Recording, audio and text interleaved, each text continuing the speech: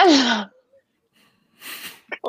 Hello and welcome to the Social Recruiting Show. I'm Katrina Collier. I'm, of course, author of The Robot-Proof Recruiter, and I'm a speaker and a facilitator. I am joined by the person trying to make me laugh very hard, and actually he managed it today, the talented talent acquisition professional that is Mr. Glenn Martin. Hello, Glenn. Hola. That was very cheeky of you. And today we're super excited to be chatting to recruitment industry guru Louise Triance. She'll probably go, what, at that? But of course, before we welcome Louise, we wouldn't be here if we didn't have our amazing sponsor, Enterprise Alumni. Thank you very much for keeping us here for another week. We're very grateful. Over there somewhere. It's always the wrong way to what you think. Louise Triance, welcome back, I should say. Welcome, Louise. Thank you very much. Only took 2 years to get me back on. Loving the halo. Hey, some people never come back on. No, that's true. Exactly.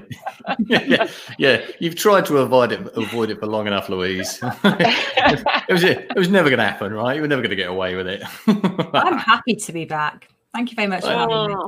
It's really cool to have you on. Really, really cool. And I think certainly our viewing audience, I think at least 99% plus will know who you are. But for those few individuals, maybe like Stephen O'Donnell, who tends to forget, could you just kind of give us a bit of an idea of how you got into recruitment? So more than 30 years ago, I started working. Which is not possible because she's only 32. Isn't that shocking? I started working for a recruitment agency. Shall I talk you through year by year what I did in my career? Would you like to do? Yes. Feel free. No. We'll extend the show purely for that. Yes. So I started working for a recruitment agency, and then I don't know, 21 years ago, I thought, I'd rather just engage with recruiters in a kind of slightly different way. So I set up what I guess you might call like a sort of online publication for recruiters, and it's become a community, and we do events and loads of stuff online. So I'm interested in anything in the recruitment space, whether that be talent acquisition, agency, job seeker experience, all of that shebang. Wicked indeed. How's the pandemic treating you then? Because obviously you've run lots of events in person, as we know, like me. Yeah, it's been pretty crappy. Pivot. Are you doing some online, or what's the plan? Yeah. So luckily, I'd already been doing online events. I think that if I hadn't have been doing that, I'd have been stepping into. Oh, I'm not in front of the camera. Yeah. She's just like drifting off. Don't talk about the pandemic. I'd have been stepping into quite a tricky marketplace, but I already had a network of people and a community of people who knew me for online events. So it's been a funny time really, because I get my business comes from people who sell to recruiters. Now is not the right time for me to be saying to all these vendors, come and spend some money with me. So I've been supporting them in different ways. But I do see definite pickup happening now. There is. News. There definitely is. And one as Forest doesn't eat up. One positive out of kind of COVID and lockdown was working lunch, right? Tell us about that. Yeah, that's great. Exactly. That was it. And Katrina was there right from the very, very start. And Debbie and Stephen and Claire. And the idea behind Debbie, who's excited. Yeah. Oh, I love Debbie. The idea behind that work, I guess, was that there was loads of people suddenly at home who were not working, and it was kind of a way to connect them. And anybody who wanted to be on a show could come on and talk about anything they wanted. A lot of people mentioned Katrina's book. That was a very regular feature. And what people had for lunch. That's what we talked about, basically. That was cool. Just reminding any new viewers that the royalties from my book have been donated to an extraordinary charity, and that is why we shove it in your face so much. I should say that. People are like, my God, she's so full of it. I don't actually get money from it. just as a kind of wrap up on that topic, because I was both, kind of a kind of guest. You kindly invited me on, and so did Debbie as well. And I also kind of watched and joined in. What was the one kind of thing you really got from kind of working lunch, or didn't you kind of enter into it at all with any kind of real agenda other than just to kind of get people together? Claire persuaded me to do it. I said, that's the bottom line. She said, should we do it? And I was like, oh, okay, because I really like Claire, I'll say yes. But it was the right thing to do. And I guess what I got out of it was some really good relationships. So there was a lot of people who I had no way of helping at that point in time other than through this. So people who wanted a platform to talk about something either for themselves or because they just wanted some kind of market exposure. But building those relationships was really positive. And then also actually getting to know people like Debbie better. I would never have managed that without something like Working Lunch. And I guess, I love Debbie. And I guess I probably did get business off the back of it. So there were people who were seeing I was broadcasting every single day. And some people were like, shut the fuck up. And others were like, do you know what? This is somebody I want to work with. Yeah. But that's normal, isn't it? There's always a percentage of people that are like, just please, will you go away? And they're not your future clients anyway. Just work with the people that love you. Yeah. So we brought you back to the Social Recruiting Show because 2 years ago, you came on and we were talking about the lack of diversity in speaker panels. And actually, we were only talking about gender diversity. And then we decided at the end of that, Audrey, you and I, to create a group called Speaking for All, didn't we? And it's a tiny little Facebook group, but it's great. It's a very supportive little network in there. And it's now unbelievably 2 years later. I don't know where the 2 years are gone. But I thought it would be really cool to get you back on and chat about our favourite subject, which is there's too many manels, but everything else that goes with that. As both of us having run events, and even with Working Lunch, even that involved having diversity, didn't it? How do you find it now? If you were just do you feel that we have got more diversity in speaker lineups at recruitment events? I mean, the reason to me it matters is that we learn from those events, and I think that's the thing we sometimes forget. Do you see more diversity? Or I think that some event organisers have either taken on board the feedback that we have kindly and subtly given them, or they've just recognised for themselves through some sort of osmosis that they do need to step up their game. I mean, I guess I look at the ones in the HR and the recruitment space the most. That's what we were talking about. And I can see that some people do. And maybe some of them do it just because they feel embarrassed that they don't. And maybe some of them do it because genuinely they know it's the right thing. So broadly speaking, I think things have improved. I guess my caveat to that would be twofold. One is that because there's no events taking place in real life, I'm not seeing so many speaker lineups. That's the first thing. And the second thing is that I should have probably gone through the last 6 months worth of events and done some sort of analysis, and I didn't. So I guess I couldn't say with any. I know, unprofessional. I couldn't. No, I'm saying no. You didn't need to do that for our show. No, but I couldn't say with any certainty. I just get a sense that things are slightly better. I guess I get less cross. I send you less private messages saying, "Yes, look at this. It's disgusting." Yeah, and that is literally what happens. We will send each other pictures of like all white, all male, all middle-aged speaker panels to each other from other events in our private Facebook, and that's how we vent. So and Audra, blessed little cotton socks, has put the link, so if you're on my Facebook you'll see the link to come and join us in the Facebook group. Please fill out the questions or I won't let you in, just warning you. Please. There you go, you've been warned. Because I want HR and recruiter speakers in there, so because it's all relevant. So with the move to kind of a lot of online virtual events, Louise, do you think that offers organisers more of an opportunity to engage a more diverse speaker lineup? Yes, and that is something I very strongly feel is actually even less excuse for not having a diverse lineup. So some of the barriers for speaking from a gender perspective and some of the barriers for speaking from other perspectives are broken down when you're speaking online. Yes, there are some accessibility issues if you have sight or hearing issues and you're online. I totally get that. But with physical disabilities, in theory, you're removing some of those barriers. So you ought to be able to I mean, Katrina, you've gone to great lengths to make an event, an in real life event, accessible to someone who is in a wheelchair. Yeah. But not every organizer would be prepared to do that or have, I mean, it costs you money. So it cost a lot of money for a 5-minute talk. Yeah. But it was absolutely worth it. And it was the right thing to do. As well. which was, in an online environment, you don't have that barrier. No. I mean, if we talk about later, maybe some of the reasons why women don't put themselves forward to speak, some of the stuff about being online can take that away. You know, broadly speaking, women are more likely to be the default parent and have the childcare issue. So traveling to Sweden to do a 4-hour presentation is possibly more difficult if you are the one who is more likely to be responsible for childcare in your home. Blah, blah, other reasons. And in an online event, you don't have to do that. You can be at your desk.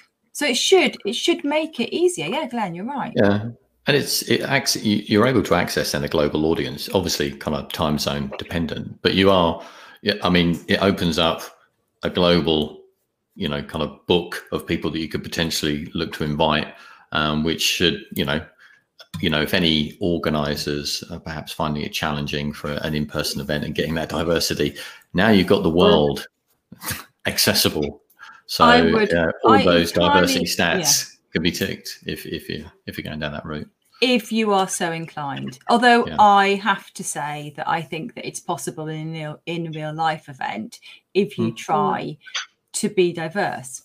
And that's another thing I thought maybe we could talk about is the difference between your role as an organizer. Do you just put a link saying sign up here if you want to speak, or do you proactively source your speakers? And I think that if you just say hands up if you want to talk, and then you pick from that pool, and maybe you haven't even advertised that in a diverse way, then you're much less likely to get a diverse audience. I mean, you know, and you'll get the far more regular, confident speakers more inclined to go, pick me as well. And I think on that, when it comes to, which is the bit that's always staggered me when I've looked at these all male, again, we're only focused on gender. There's so many other forms of diversity, but I'm sure we'll talk about all of them, but right this second, that it's often a female event organizer who's putting on the all male panel, because if you don't ask women and encourage women and coach women as well,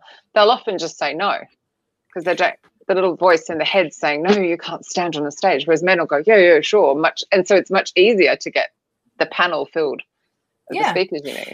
And the other thing about that is that if you allow people just to put their hand up and say I'll give it a go, then you're not necessarily getting the best performance from them. The person who you've sought out and you've engaged with and you've asked to speak and you've talked about why you want them to speak and you've explained everything else to them is going to be a better speaker. So from an organizer perspective, I actually think that, you know, as I was going to say a minute ago, we're recruiters. We ought to be able to recruit people to our events.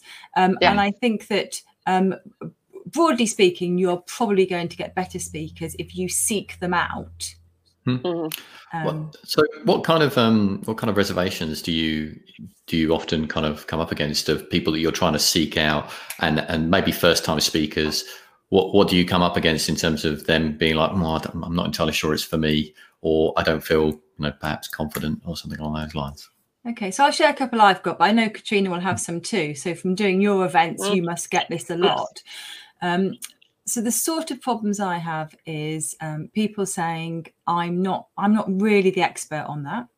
The other thing I hear so many times, which is so sad, is I think my boss would be better suited to do this, or I think my colleague would be better to do this. And I'm going to tell you, in every single one of those cases, their boss or their colleague was a man. So I get that a lot, and I have to say, I actually want you to speak. I've approached you. I'm not asking you for a recommendation. I would like to hear from you. And they will still say, well, company policy is blah, blah, blah. So that's actually a bit frustrating. And I think that probably, broadly speaking, comes from a place of a lack of confidence for those two. I mean, what other issues have you had? So on that as well, sometimes people are approached because of the company they work at. So I just recently wanted to book someone because it was her, specifically her. And then because the event organizer, because it was to be on a panel with me, was so focused on the company they were from, the company got wind of it and said, but you're not one of our vetted speakers. And it was so frustrating because I wanted her, the expert on the subject, not because she worked at that company. And that can also stop you getting the better speaker, which can be quite frustrating. There's some seriously good comments over here I just want to share. Hello, Mr. O'Donnell. It's like headhunting candidates. You need to flip them after approaching them so that they want it as much as they should. That sounds really wrong when I know that it's you saying that. Yeah. Debbie, Easter Day. So I've known Stephen for years. Anyone watching for the first time going, excuse me, Katrina? Debbie, Easter Day, gorgeous woman. Imposter syndrome is a big reality for women. They doubt that they have the expertise that will be of interest or value to an audience. Can I just chip in on that, actually, on Debbie's comment? So as an event organizer, and actually it touched on Stephen's too, you know why you want them. You just have to articulate it. So, you know, I want you to speak at this event, and their immediate reaction is, oh, I'm not really the expert. And you say, well, actually, I've seen you wrote an article on LinkedIn about this, or I know that you also did this in a previous role. So helping people to overcome that. It's just about putting effort in to finding your speakers. And I don't doubt there are some event organisers who probably spend an hour on it, sorting out their entire lineup. I don't doubt that. They will put together an event with 15 sessions and it will be the first 15 people they think of. I absolutely believe that to be the case. That's not right. Do you think there's a danger that you almost kind of get the same people on a kind of circuit? So I like a particular topic, whether that be, I don't know, like something like a fintech event, right? And different fintechs or events across Europe, you tend to see the same people time and again. And it's the challenge is, how do you get new voices on that platform? How do you get new perspectives on that platform? Because that's what keeps it fresh. If you're thinking of as an event organizer, surely you must be thinking, what's going to be exciting and interesting to my audience? Or do I just want to give them something that they could probably go onto YouTube and see this person talking about anyway? So is there that kind of I mean, I'm going to ask Katrina something about that in a minute, but my immediate thought is, what is the objective of your event? Because if your event is about making money, then you need to sell as many tickets as possible, and therefore, yes, you need some big names. If your event is truly about getting new information out there and the most up-to-date information, and then you're much more focused on getting the best speakers, and it doesn't matter who they are as long as they've got the right story to tell. And I think that's a really big thing, is that, you know, especially right now for online events, it's actually quite difficult to sell tickets for that. So I can understand why you might go for a couple of the big names, and often they are men. I mean, Katrina, you must get asked to speak you're like the Christopher Biggins of recruitment in a very complimentary manner. Recruitment in HR, everybody wants you at their party, you know? I have to say no. That's Yes, they do. I have to say no. So I've got this really awkward thing that I spoke yesterday at the first virtual reality HR Summit, which was so cool. Today I'm at HRTX, and 2 weeks I'm at SourceCon. I'm speaking at a remote work. I have to start saying no, because I have to go, whoa, that's just too much of me. Like, I know I'm doing all different presentations, but most people just go, oh, God, she'll just be rolling out and say, well, no, I don't. I'm actually not. To the point I'm quite stressed about SourceCon 1 because it's so new. But it is a balancing act, because I don't want everyone to go, that's just enough. And I got asked to speak in an event, and then I found out somebody who speaks way, way, way, way, way too much, and it's way too overexposed to speaking at it, and it actually put me off speaking as well. So it even puts speakers off if they go, oh God, really? So that's, and I think, but it takes, I don't know, having a bit of balance to be able to actually go, do you know what, I don't think I'll be good for your event because I've just spoken at too many of late. I think you are pretty unique. I don't think too many speakers are prepared to do that. No, you're pretty unique in that. Oh, I'm definitely unique. Well, yeah, that too. So I guess I'd be careful about making generalizations, but I bet that it's more likely to be a woman who says, let me analyze whatever events I'm talking at. Let me think about whether I'm right for you. The other thing is that lots of people who speak, they need the exposure, because that's how they make their money. They need to be speaking at events. I mean, there was definitely a point in time where you couldn't go to an event where Bill Boorman wasn't at. But, you know, he was just the man of the moment, and people knew that he would bring a crowd. And if Bill was at your event, or, you know, the chair of the REC, why would you run a recruitment event without that? Or someone from the CIPD. So, Katrina, with your own events, you've obviously got a lot of speakers at each event. I mean, do you have some criteria around that? Obviously, Disrupt HR hasn't permitted us to run the event online. So unfortunately, all my events have just gone out the window for the moment. So for last year, heartbreaking. Well, yeah, no, it's awful. For previous. So for last year, well, it is because the sponsors from my events donate directly to Hope for Justice. So it's a double whammy of me not being able to launch new speakers and not being able to support the charity just because an event called Disrupt HR isn't permitting it to be online at the moment. And I'm under a license agreement. There's nothing I can do. No. So caught between a rock and a hard place. Sorry, so I don't know what the question was because I was just... Well, to be fair, I love the way Louisa spun this round. You can tell that Louisa's a seasoned interviewer because she just absolutely spun that back and she started interviewing you, Katrina. So let's move the spotlight back, Louise, for a second. No, what was the question? No, let me ask because it was good. Go for it. So the question was, because I think this is how more event organisers should do it. So with Disrupt HR, I'm guessing you had some criteria that you said, this is the basis upon which someone can speak. And it was was it like a certain number of people who are new to the stage? And even if it wasn't formal, what was it? Oh, was it so much that? Or I certainly tried not to have speakers back. I split it in two. So for London, it was 14 sometimes. Sorry, Benja just rolled over on my foot, not at all distracting. It could be 16 speakers. I'd split it in two. So it would be actual practitioners versus someone like myself who's a supplier consultant. Then I would take the sponsors out of that side because they would get a speaking spot. And then it was, right, do I have 50-50 male, female? Do I have diversity? Do I have neurodiversity? Do I have anything else? Sexual diversity, whatever else could be. Like I would literally go through, I'm going completely blank on the different forms of diversity, but I would sit there and it would feel awful because it would feel like a bit of a tick box exercise. But I would know that lineup was going to be of benefit to the audience. But I was always trying to launch new speakers because I just think it's the best format. It's actually harder for an experienced speaker to do a 5-minute presentation than a brand new one. So that was also in the back of my mind. I just want more voices out there, which is what we chatted about with Speaking for all those 2 years ago. Yeah.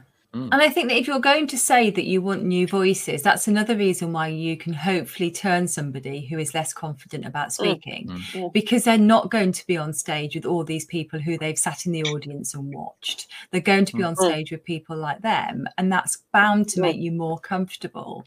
I mean, the other thing is you touched on it there, is that your speakers should reflect the audience, shouldn't they? Yeah. So, know, in some industries, that's probably different. It probably isn't 50-50 male, female. Yeah. Well, you and I used to talk about that because you'd run events for recruitment and more recruitment agency and the tech side, and I was running them for more HR. So I'd had struggle to find men and you'd be struggling to find women. Yeah. And we'd be, throwing names at each other. That's very cool. So I know you'll counter this because you should make the time. But if you don't have the time to kind of headhunt new speakers directly. So, for instance, you're organising a very, very large-scale event. How would you suggest perhaps trying to encourage those new speakers to put their hands up? Because if this happens with all events. Sometimes you'll get an email like, "Do you want to speak at this event? Apply. Submit your kind of your topics that you want to talk about." That's pretty standard, right? But actually, is there another step further there that needs to happen to try and encourage people that were kind of on the fence or a little bit kind of, like you say, lacking in confidence to make that application? What would you perhaps suggest that they think about or do or try differently? So one of the things you could think about is the format in which you want them to talk. So, maybe it's more comfortable to be part of a panel the first time you speak, rather than, if you could ask someone to be the opening keynote, that's quite a big deal. So if you're going to have breakout sessions, so, if you ask somebody to host a round table with 15 people, that's a chat. You could sell it at that. If you're going to ask somebody to be on a panel, maybe that's actually a little bit easier, especially if what I've done in the past, and that Katrina has, is I've delegated the picking of the panel to the panel host.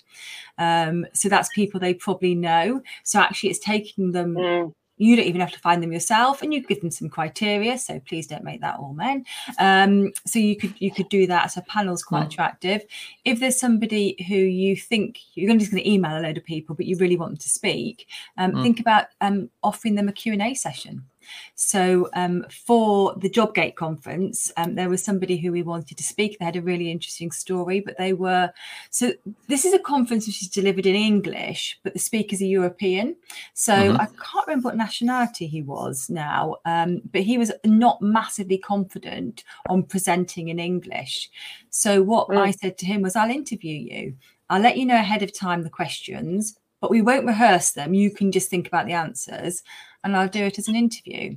So that allowed somebody who had been unconfident about giving a formal presentation to come on stage. And two-handers as well. You know, you say to somebody, I'd like you to speak with your colleague. And I've done that before as well. So it's different formats, isn't it? It kind of gives people an opportunity to experience an event and being part of it without being, you know, kind of centre stage, which I think is a really nice way to approach it. You know, builds confidence. And that's kind of what you're looking to do. No, totally. Yeah. And I think that as an event organizer, you said if you haven't got the time, then what would you do? And I do appreciate that sometimes you don't have a lot of time to do these things, but I do think you have a responsibility. You're broadcasting. You might be broadcasting in real life rather than online, but you are saying that I'm putting together something thought leadership-y. That's an expression which makes you want to vomit. But you are saying, I'm going to share something with you that you need to hear. So make an effort. Yeah.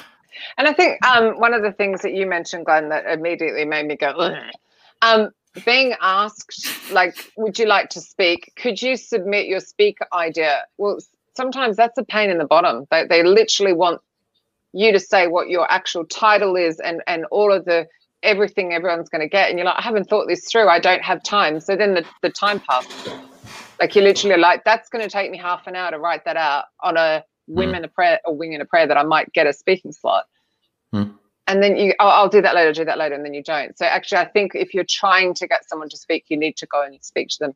But flipping it the other way as well, it would be amazing. And I know there are men that do this. If they said, no, I'm not going to speak on this panel because you've already got 4 men, we need some women, for example. And again, I'm only still talking gender, and there's plenty more. So you say that you know men who do this, and it was talked about in the Speaking for All group, but I think that we only had one man who actually said he'd ever done this. You know, lots of people who said... I know one man who's done this, and plenty who said they would and then don't. Yeah, because that's what I think. I think that, you know, right now, if you're, you know, who's got tons of business right now? Nobody. So if you're asked to speak at an event, yes, you might think, oh God, they've asked me again. And it's like, you know, I'm always speaking at events. But I think you're also going to think, it's not my responsibility to ensure that the rest of the panel is diverse. Because when I look at those panels, do you know what? The next time I see that, I'm going to email everybody on that panel and ask them, when you realised everyone else on the panel was a man, did you not think to say something to the host? And I promise you I will do that, and we'll see what they come back with. Because I wonder how many might say, interesting. I felt a bit awkward, but... Or any response at all. Okay, you win. I'm getting absolutely blinded by this weird sunshine that's just appeared from nowhere. I've actually had a Louise on that where they were trying to tell me what my panel would be, and I'm going to push back and going, but they're not experts on the subject. I don't want them on my panel to get the people I wanted as well. Which was, so yeah, interesting. I'm going to have to do something about that. Sorry. It's just so bizarre. The change of direction of the sun at this time of the year. I think it just slightly curveball, but as we're on the subject of events, with the fact that a lot of events now are online, and are probably following a relatively similar format, do we see any trends, or are you as event organizers thinking about different ways if everything's going to go online, you might sort of make it different, more interactive? You know, I mean, Katrina's done her kind of VR event, etc. Do you think that's potentially, you know, the future of how events might look? When headsets aren't ridiculously expensive. Yeah, I mean, I love the idea of the virtual reality event. Although it just makes me think of Second Life, which was 15 years ago. I didn't come to much, did it? No. So, but I think it was really quite amazing. So because all of my head and my hand gestures and everything were all being shown, And I honestly, well, other than the fact I had a Labrador who decided to start panting really loud at my feet through the whole thing, and I was praying no one could hear it. I really felt like I was in the room and that Tangi was right next to me and I had an audience. It was really quite surreal. I guess I was also thinking of different ways that people, new speakers might create a talk and deliver it in a way that might kind of allow them to be a little bit more confident, that kind of degree of separation in virtual reality. It's not as maybe. Kind of, just a thought, really. I think the difference was, and we talked about this before, when you've got the headset on, you can't see, so you can't have notes.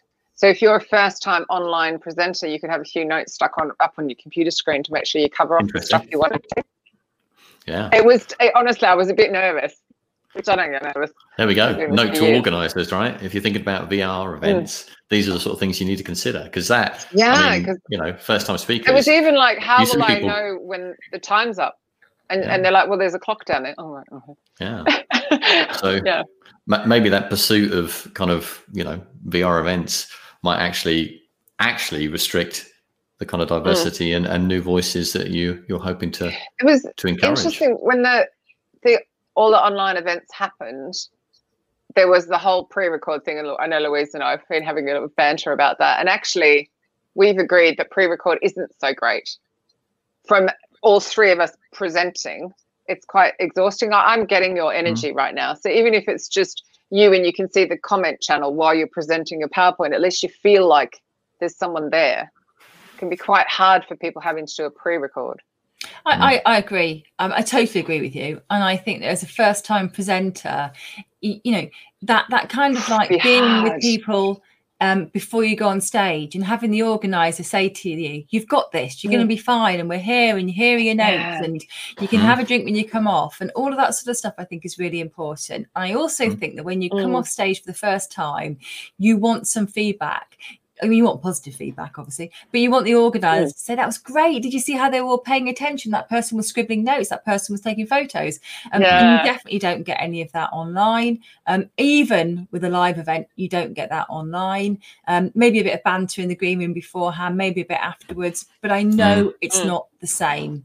And I think that it's the difference between a conversation and you just broadcasting out.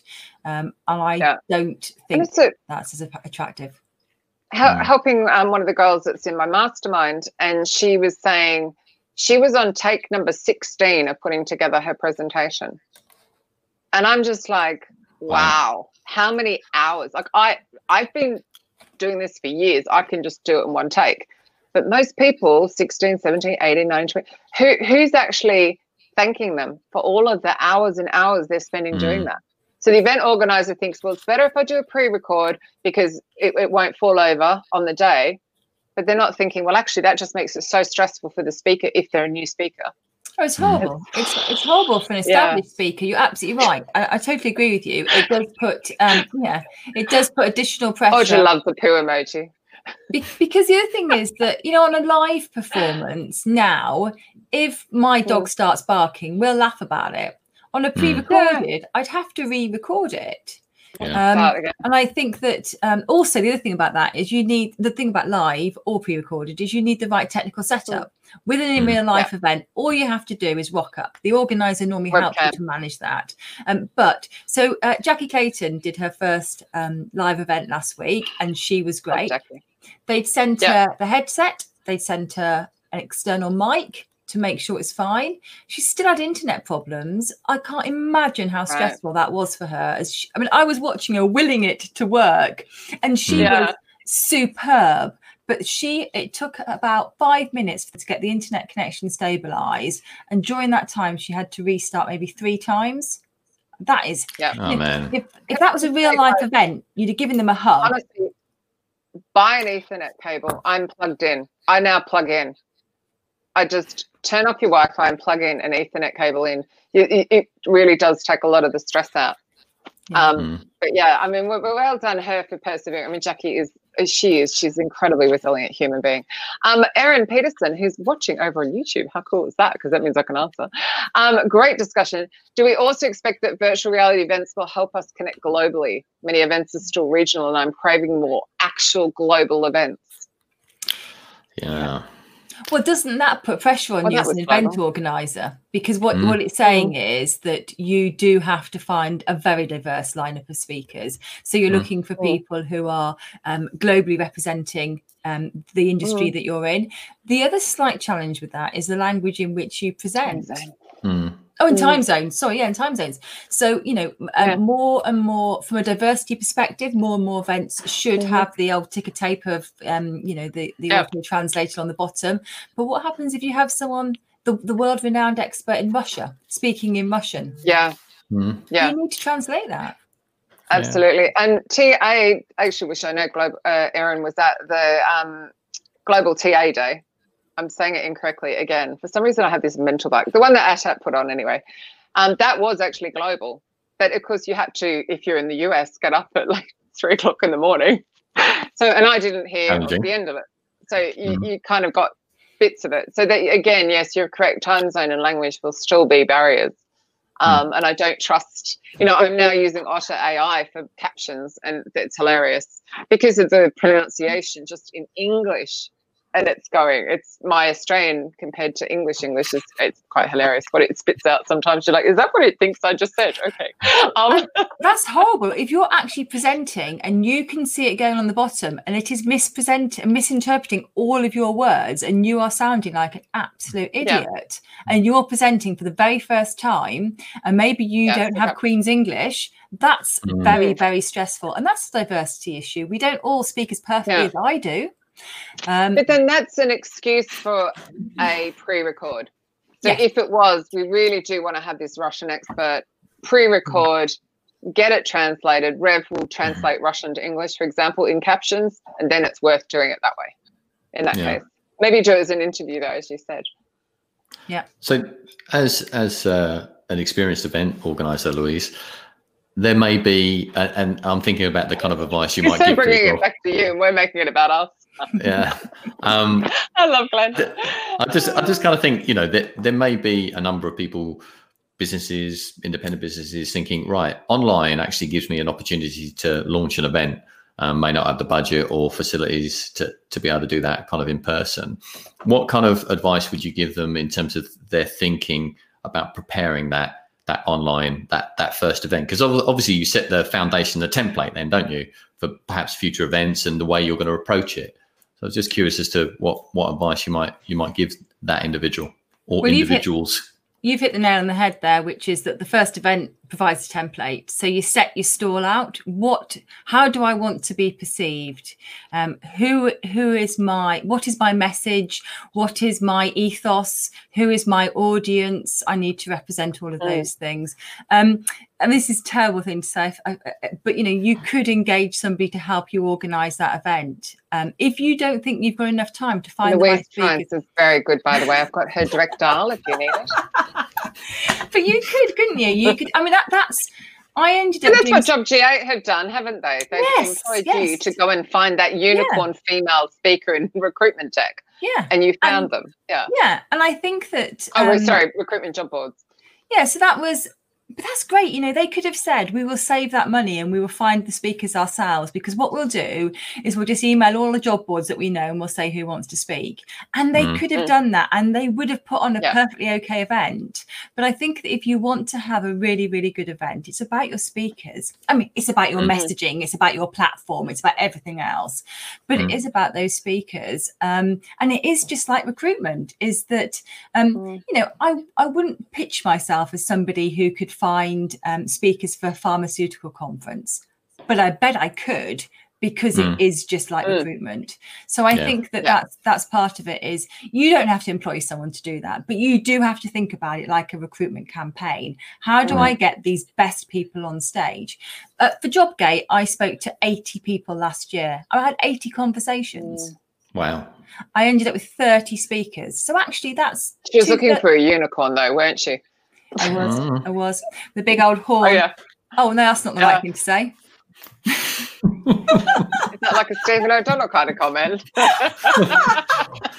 We don't have any horns. Just while we're out there, we've talked about the other way. We've talked about speakers saying, actually, have my boss. Could I just say, could we be a bit more like Simon Halkyard and actually get your team to speak as part of the development? Because he is very good, and he's done it for me when I was going to run it up north, Disrupt Up North. And he's gone, actually, no, I'm not going to speak.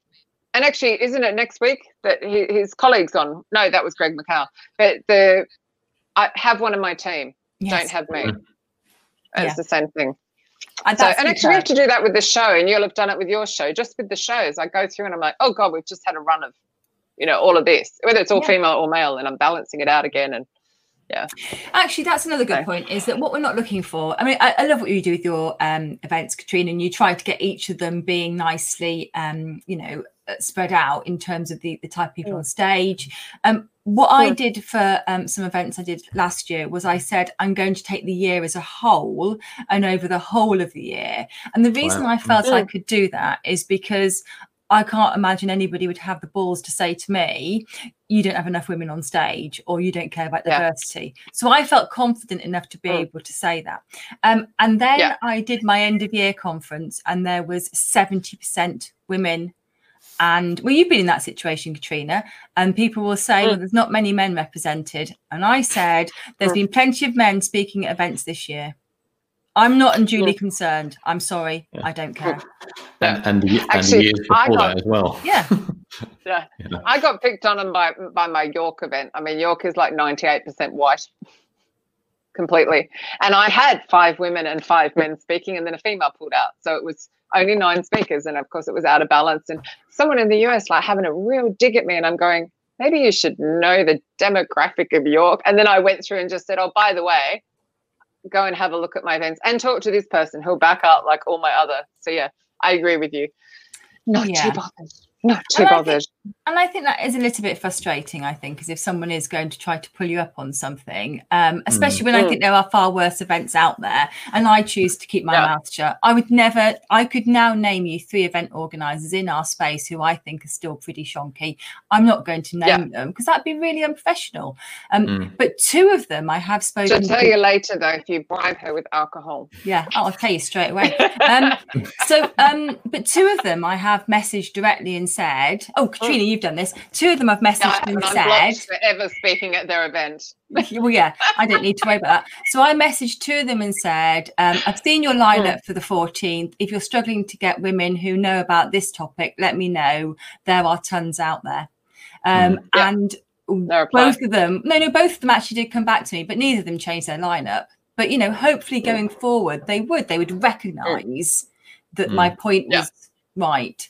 And that's but in all seriousness, one of those people that we did do that, and I offered to help the same way you did. Someone from their company approached me to speak, and then they went, "Oh, sorry, no, you can't speak." I'm just like, seriously.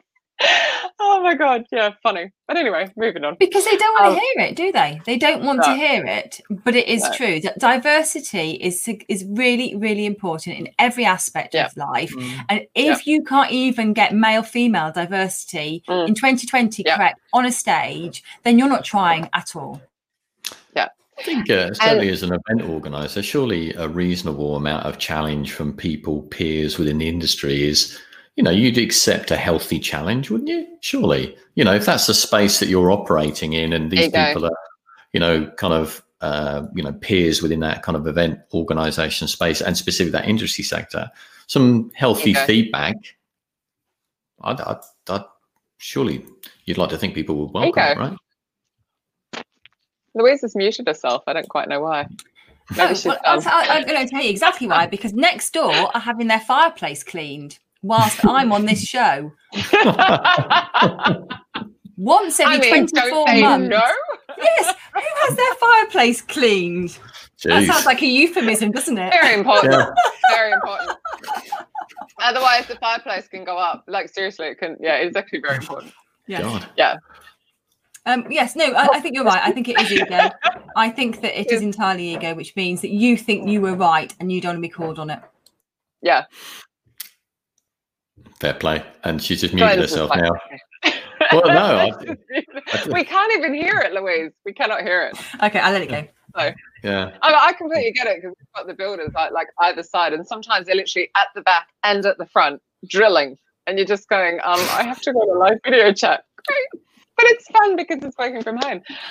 We're completely out of time, and I have no idea. Well, like, Glenn, ask a final question so I can go and look up these on next week, because I'm having a blank.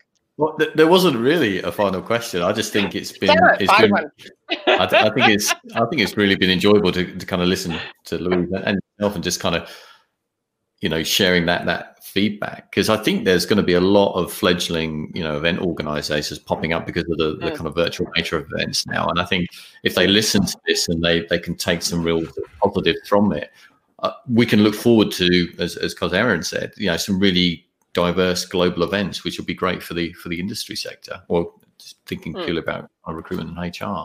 So yeah, I think it's fab. I think that there's something to be said for having people who have tons of experience and have spoken at loads of events.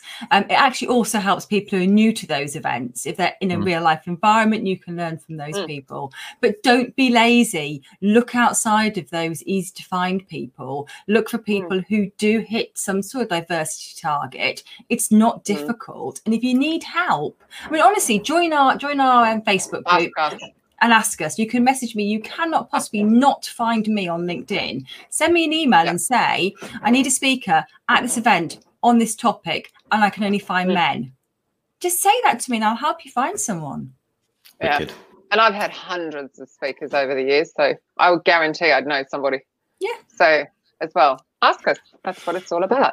It is. Louise Triance, you are fabulous. Now, next week, now that I have gone to the cheat sheet, we have Clive Smart, who's the one dropping in for Greg McCall. I'm not confused at all. Yes, he's talking about the pros and cons of direct delivery. That should wind a few people up, no doubt. Look forward to that. We will be on Thursday, because we're staying on Thursdays at 3:00 next week. It is very confusing, it has to be said, 10 a.m. Eastern. Thank you again. Thanks, Louise, for keeping us going for another week. Thank you, Louise, for being amazing. Of course, you're a pro at all of this, and thank you for all of the comments and questions. It actually really does add to the show, so we're very grateful you watch live and add your comments. We shall see you all next week at exactly the same time. Bye, everyone.